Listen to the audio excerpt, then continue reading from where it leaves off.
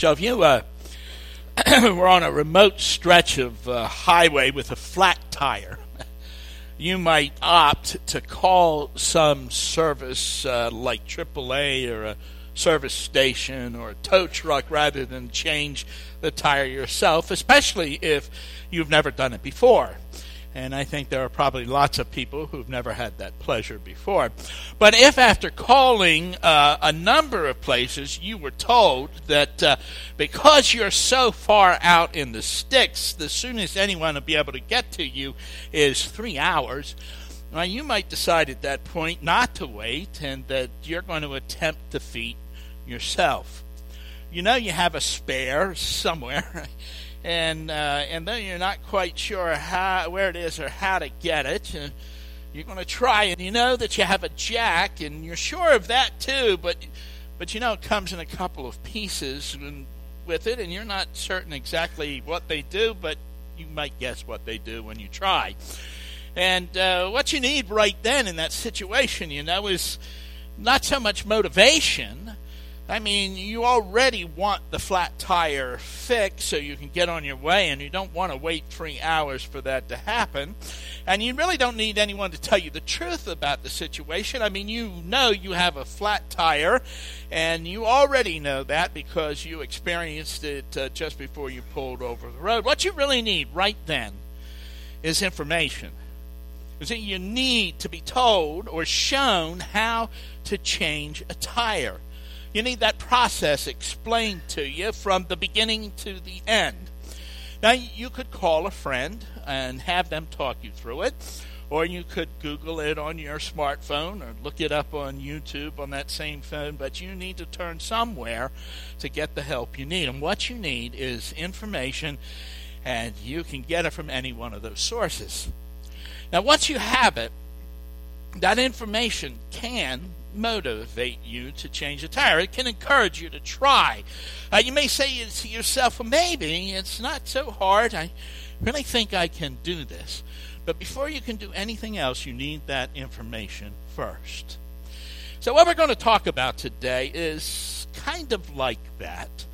We're going to talk about something, someone actually, in order to impart some information. And I hope the information may motivate you to change maybe the way you think or live.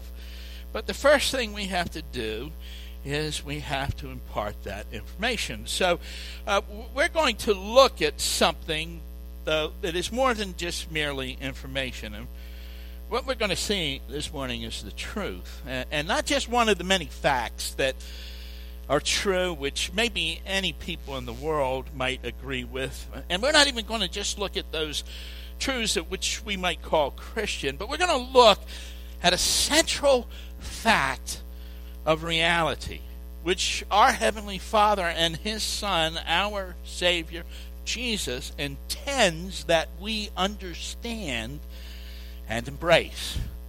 We're going to talk once again this morning about the Holy Spirit. And specifically, we're going to talk about His relationship to the church. Before I do that, there are three things that I really need to briefly explain or address before we go on, so that you and I are going to remain in the same ballpark, the same field. The first one that I need to talk about is that right now, in all likelihood, there is a spiritual battle going on in our midst. Or if it's not happening now, the enemy has been busy attacking or trying to hide the truth, or both of those things, before you came here this morning. And he will resume the same when you leave this place. Personally, I can tell you that I have found what maybe is the greatest resistance I've ever experienced for a particular set of messages in this short series about the Holy Spirit. And I really would appreciate you if you would keep me in your prayers. See, I believe that Satan can keep these truths, if he can keep these truths of the Holy Spirit hidden from us, or once hearing these things, if he can keep us from learning to walk in and with the Spirit, if he keeps us from putting it into practice, he will have won a great victory over us and against the kingdom. And that's the first thing we need to realize, that there really is a spiritual battle that's going on over this matter.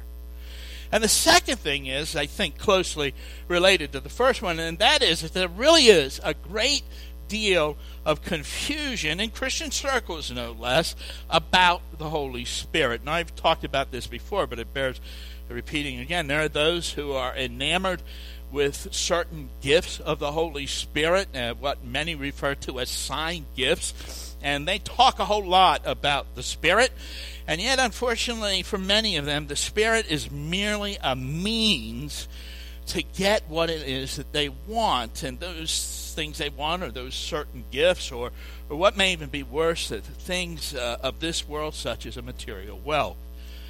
And that's one group of people. Then there's those who are almost virtually ignorant about the Spirit. And I have to confess to you that for 20 years of my life as a believer, I was in that latter group. My doctrinal stance was biblical and correct, but my understanding was really merely intellectual and not personal. That is, it really didn't reach my heart, and it didn't affect, for the most part, the way that I live. And I, like many other believers, paid a kind of a mere lip service to the Spirit, acknowledging the fact of his existence while ignoring the truth about his desire to be at work in our lives. And what Satan has done in these two groups has been really very effective. He's managed to get each of these groups to see the failings of the other group, or at least what they think is the failings of those other groups. And as long as they're doing that, as long as one group is looking at that other one, or this one is looking at this one over here, as long as they're doing that, then they're not examining themselves, which would be a really profitable thing if they did that, spiritually speaking. And they're not really going to grow in their knowledge of the faith and truth as long as they do that. And so what we want to do here today, what we have been attempting to do, is to clear up some of these misunderstandings about the Spirit and learn something about the truth concerning him. Which brings me to the third thing we need to mention before we turn to our topic today, and that is what maybe we can refer to as the personhood of the Holy Spirit. You see, the Spirit, and again, last week or the week before, we talked about it's not merely a force or a power like some kind of spiritual electricity. He's not a kind of a mist or vapor with no real substance. It's true, he is a spirit, just as God the Father is a spirit, and just as the Son was until he took on human form. But like both the Father and the Son, the Holy Spirit is a person, and every bit as real as the Father and as real as Jesus Christ. He is, and may I put it this way, please, he is a member of the Trinity. And that's why talking about him is talking about a central truth of reality. You see, before anything existed, there was God. So that we can say with complete truthfulness, in the beginning there was God and nothing else. And so God the Father and God the Son and God the Holy Spirit lived and loved one another before anything was created. What we refer to as the Trinity is the ultimate reality. And it's what we live in. It's what has made this world.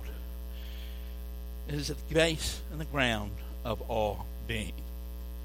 Now, the Holy Spirit, as a matter of the will of the Father, is to be part of our lives as believers, just as it's the Father's will that we should come to salvation through the work of the Son, and it is only through his work that we can be saved. So it is his will that we live the Christian life in the power of the Spirit, and only by him can we so live. Just as we cannot save ourselves, we need Christ to do that, so we can't live the life that we've been called to without the Spirit. We simply cannot do it. And it's this last truth that helps us to know why we need to talk about some of these things. Jesus put it this way, "But very truly I tell you, it is for your good that I'm going away. Unless I go away, the advocate will not come to you. But if I go, I will send him." After the resurrection, Jesus instructs his disciples to wait for the empowerment of the Spirit. In Acts chapter 1, he says, "But you will receive power when the Holy Spirit comes upon you, and you will be my witnesses in Jerusalem and in Judea and Samaria and to the end of the earth." Simply put, you and I need the Holy Spirit, and we need his work in our lives. And knowing that is one of the first steps on our journey to a full and meaningful relationship with him. So our topic today is the Holy Spirit in the church. And no matter what some people might say or think, God is at work in our world through the church. And the Spirit is at the center of all of that. The text we're going to look at to help us on our way is found in Paul's letter to the Ephesians. And the church, you understand, at that time really was a new thing in the world. Some people talk about the church in the Old Testament. You may have heard preachers or theologians or Bible teachers talk about it. They talk about the church in the Old Testament. And what they mean by that was specifically the Israelites and those Gentiles who joined them. But there are significant differences between those two things, such as the fact that the Holy Spirit indwells us and never leaves us, which makes us the very body of the living Christ. And we inhabit the reality of that, while the law was only a shadow of the good things to come. And so when Paul was talking to the Ephesians about the church, he's telling them about something that had not existed before Christ came. He's telling them things that they could not otherwise have known or guessed. And one of the things that he tells them, found in chapter 2, verses 21 and 22 of Ephesians, and we read there, is this: "In him," meaning Jesus, "the whole building joined together and rises to become a holy temple in the Lord." Now, of course, you and I understand that Paul's not talking about a physical structure like we're in right now. He's not talking about something like this room or this building that we often refer to this as a church. It's really just a kind of a shorthand. We understand what the church really is, don't we? It's not made of wood or brick or stone, but it's made of the people of God. Apostle Peter puts it this way: as you come to him, the living stone, rejected by humans but chosen by God and precious to him, you also, like living stones, are being built into a spiritual house. The people the apostle wrote to needed to be taught about the church because it was something brand new in the world, and there's nothing else like it. We need to be taught that too. We need to understand that too. The church is nothing else like it in the world. And so Paul goes on to tell us about it when he says in verse 22 again, Ephesians, "And in him you are being built together to become a dwelling in which God lives by his Spirit." And this is where it starts to become more pertinent and interesting, I think, to us. One of the things we discover from this text is that the Holy Spirit lives in the church. Paul puts it this way: we, the church, become a building. Us, you and I, together, as we gather here on a Sunday. We become this building, a dwelling. And God lives in that dwelling, and he lives in it by his Spirit. This is, again, one of those fascinating truths we find in Scripture. The Holy Spirit lives in every one of us. You understand that. If you put your faith in Christ, he lives in us. Yet he also lives in the church. It reminds me of the idea of Jesus being present with us. You know, we've talked about this before, and So we know about Jesus, right? That he's God, and God is omnipresent, that he's everywhere at all times, and there's no place where he's not. We all understand that, right? But we also know something else, don't we? We know that he is with the believer in a way he's not with the unbeliever. That is, he lives in us, right? Christ lives in us. And yet that doesn't say all there is to say. For we, as believers, may be closer to God at some times than at others, even though he lives in us, right? James says, draw near to God and he will draw near to you. But Jesus added another layer when he says, when 2 or 3 gather in my name, there I am in their midst. You see, when we gather as a church, Christ is in us through the Spirit in a way in which he is not with us at other times. And that truth is true. It's the same truth about the Holy Spirit. You see, as God, the Holy Spirit is everywhere at all times. But he is in the believer in a way he is not with the unbeliever. And we can be filled with the Spirit, or we can grieve him, or even quench him. But when we gather as a church, he manifests himself in a way in which we cannot know him at other times. Let me put it this way. Those times when you come here, or when maybe you're at another church, and you especially experience the presence of God, what you're experiencing is the Holy Spirit. He's manifesting himself to you. Of course, knowing him is knowing the Father and the Son, but the Spirit is at times like that in direct fellowship with you. And when we come together, we're like this building where God lives by his Spirit. And you show me something else in all of creation that is like that. There simply isn't anything. It's absolutely unique. And as amazing as that is, there's still more going on when we come together. You see, God is in the process of building us. Verse 22, again, but this time, look at it in the New American Standard. It says, in whom, meaning Jesus, you also are being built together into a dwelling of God in the Spirit. So the NIV says, built to become the dwelling, but we really already are. The translation there, the NIV, is simply trying to capture the idea that even though we are the building of God, we're not all that we are should be. And it might be misleading if you think that as a church we're not yet the dwelling of the Spirit. We are, but we still haven't arrived. Now, I know I've said it before, but it's true. When we come here, or when any believer anywhere gathers with his or her church, we get more than we bargained for. Whatever purpose you might have had in coming here today or any other Sunday, Sunday after Sunday, God's intention is that we become, in the fullest sense of the word, but truth, the church. Is he is at work in our life individually and as a church. We should know that work is going on all around us. And that verb even in there indicates that he is building us. It's a process that is going on every Sunday when we gather together. And we should know that from our experience too. I think this ought to give you a sense of just how important it is to be here in church.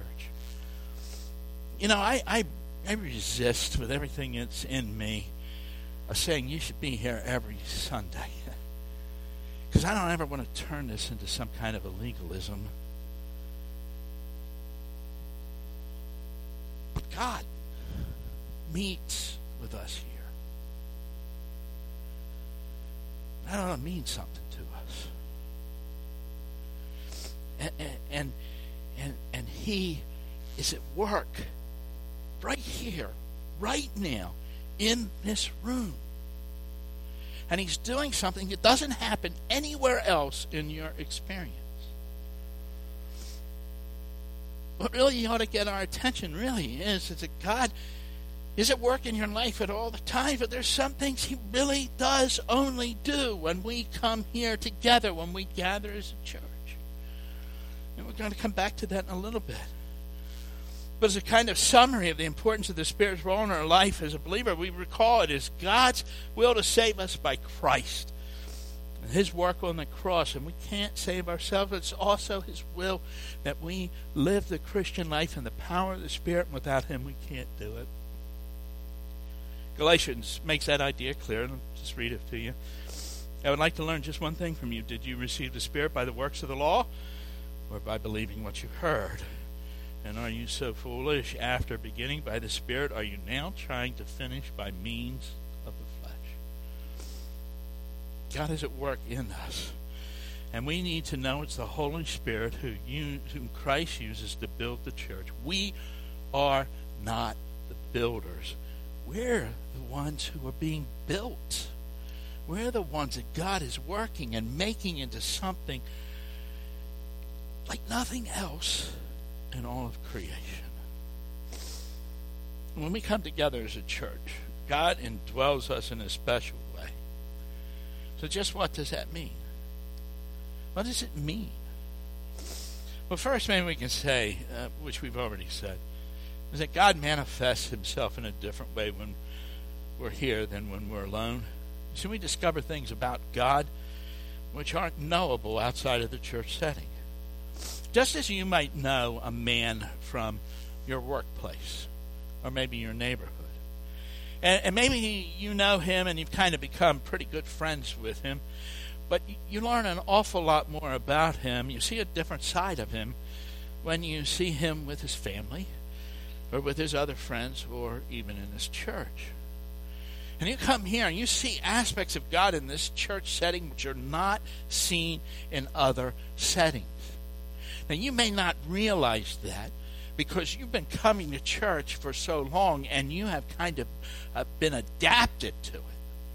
But there are things that God reveals about Himself here that you won't see anywhere else. And in addition to that, God reveals Himself through our brothers and sisters.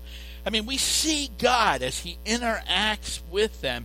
So in a sense, we can see how God interacts with us, how He works in our life. When we see it in someone else's life, we see it from another perspective. So we see God reveals Himself to us in a way we don't see Him anywhere else. We can see Him working in the lives of our brothers and sisters, but we can see Him also in and through them. You see, each one of us is small. Individually, we don't display all of God, who God really is. But you see, when I'm with Frank Day, Brad Martin, Brian Burnell, Webb Lippert, James Schroeder, Mike Brown, Jim Rayner, all of those, especially those people, those men who are in leadership, for me, especially those men, as God is called to serve this church. But then there's also the people like Ginger and Sue and Robin, and I see God in them. You see, I see things in them which I wish were in me. I see aspects of God revealed in the flesh, in people like me and yet not like me, in ordinary human beings who are at the same time being transformed into the image of God. And what I see becomes more than just some kind of words or formula, but a living and breathing truth. See, God is at work here. He's showing us Himself, revealing Himself to us in ways we wouldn't see Him otherwise. He's building us together. He's making this, not this building, but us, the spiritual home where He will live in the Spirit. And He's uniting us. He's uniting our hearts together. You see, we're to love one another as Christ loved the church. And in order to do that, we have to live together. The church becomes the intimate expression of our life together, where we may really love one another on an ongoing basis, much like a family, which might seem, in a sense, mundane and ordinary, but it's family. That's also why divisions within the church are such a terrible thing.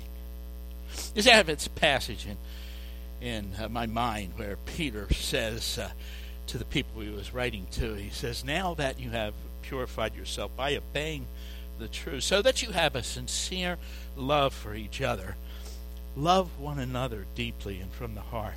So I have this picture in my mind of two people sitting on an airplane that have never met before, and as they talk, they discover that they're Christians.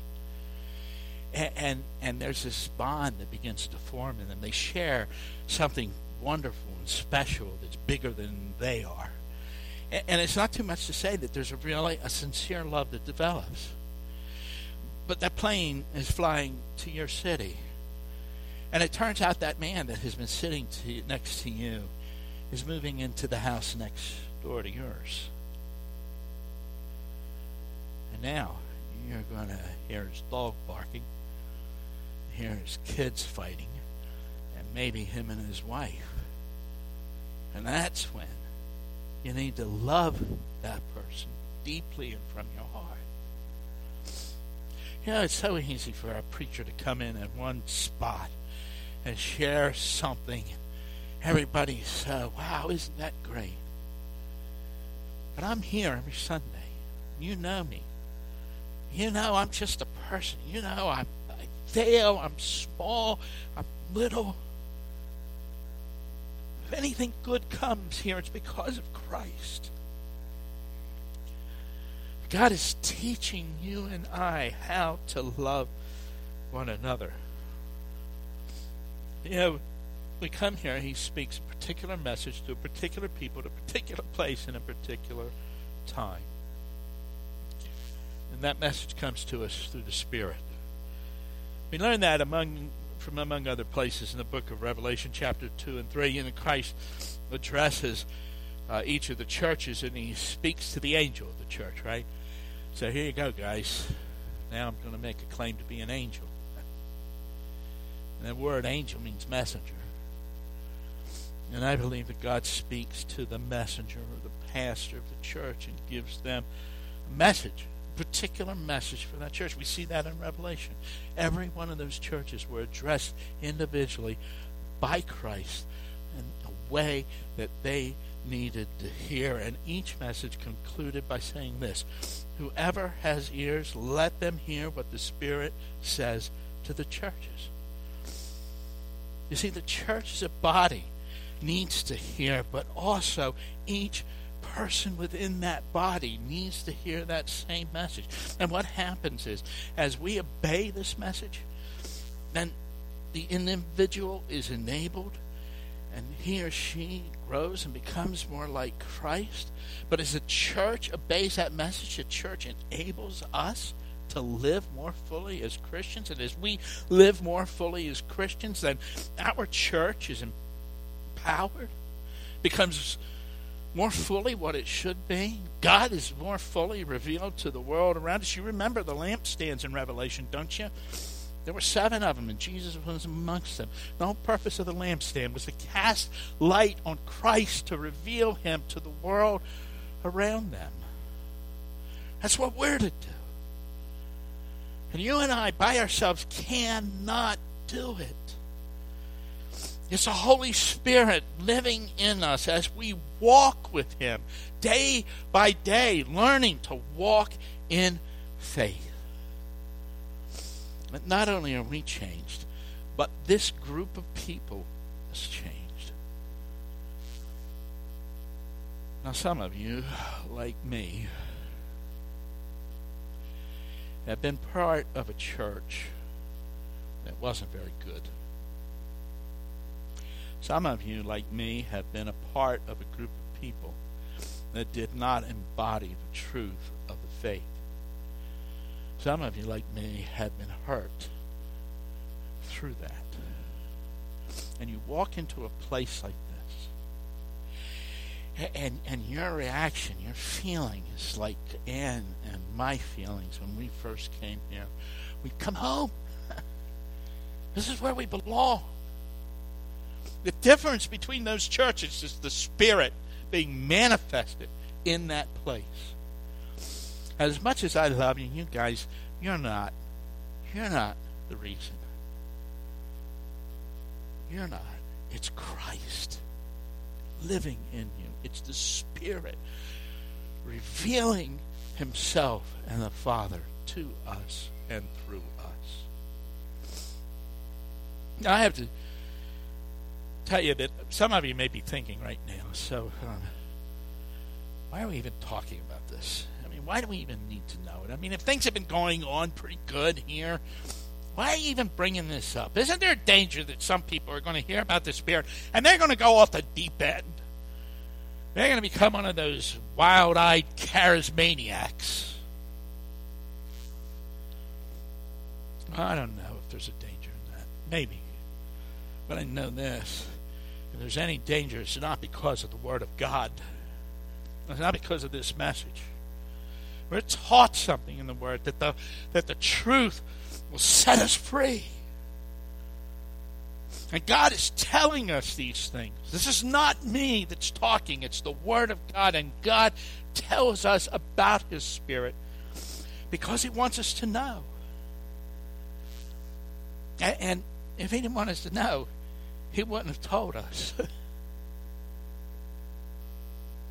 But He wants us to know. He wants to know He's there for us. He wants us to know that the only way we can ever live this life we've been called to is in His power.